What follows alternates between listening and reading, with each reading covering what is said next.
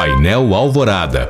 Trabalhadores concursados da Rede Municipal de Educação de Belo Horizonte vão entrar em greve a partir do próximo dia 15. A decisão foi tomada em assembleia nesta terça-feira, depois de a categoria rejeitar a proposta de reajuste salarial de 8% apresentada pela Prefeitura.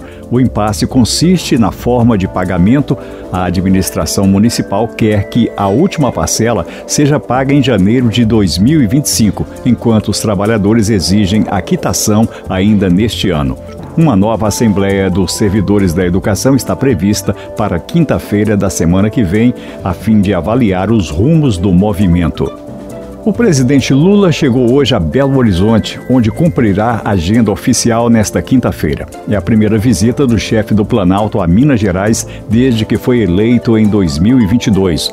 Lula foi recebido pelo prefeito de BH, Fuad Noman, que ressaltou a importância da parceria com o governo federal para a captação de investimentos. Quem também marcou presença no desembarque do petista na capital mineira foi o presidente da Assembleia de Minas, deputado Tadeu Martins Leite.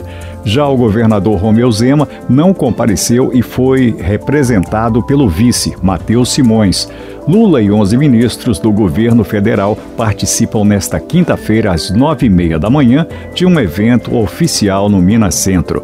Segundo o Palácio do Planalto, o presidente vai anunciar novos investimentos para o Estado. Entre eles, obras do novo PAC, Programa de Aceleração do Crescimento.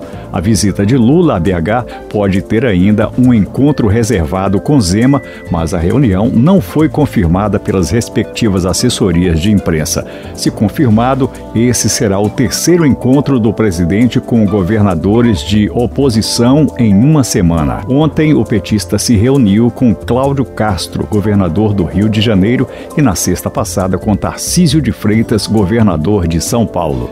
Terminou hoje na Espanha o julgamento de Daniel Alves, suspeito de estuprar uma mulher em Barcelona. Esta foi a primeira vez que o jogador falou publicamente sobre o caso desde que foi preso em janeiro do ano passado. Segundo a imprensa espanhola, Daniel Alves disse ter bebido excessivamente no dia do suposto crime sexual. Falou também que a relação teria sido consentida. O jogador reconheceu ainda que mentiu no primeiro depoimento dele às autoridades, quando negou reconhecer a denunciante. Ao todo, o ex-atleta da seleção brasileira apresentou 5 versões sobre o caso. Ele só admitiu que houve sexo com penetração quando exames periciais confirmaram a presença do sêmen dele no corpo da mulher. A estratégia da defesa de Daniel Alves é pedir a anulação do processo por suposta violação dos direitos do réu durante a investigação. Já a mulher que acusa o jogador manteve a mesma versão desde o primeiro momento.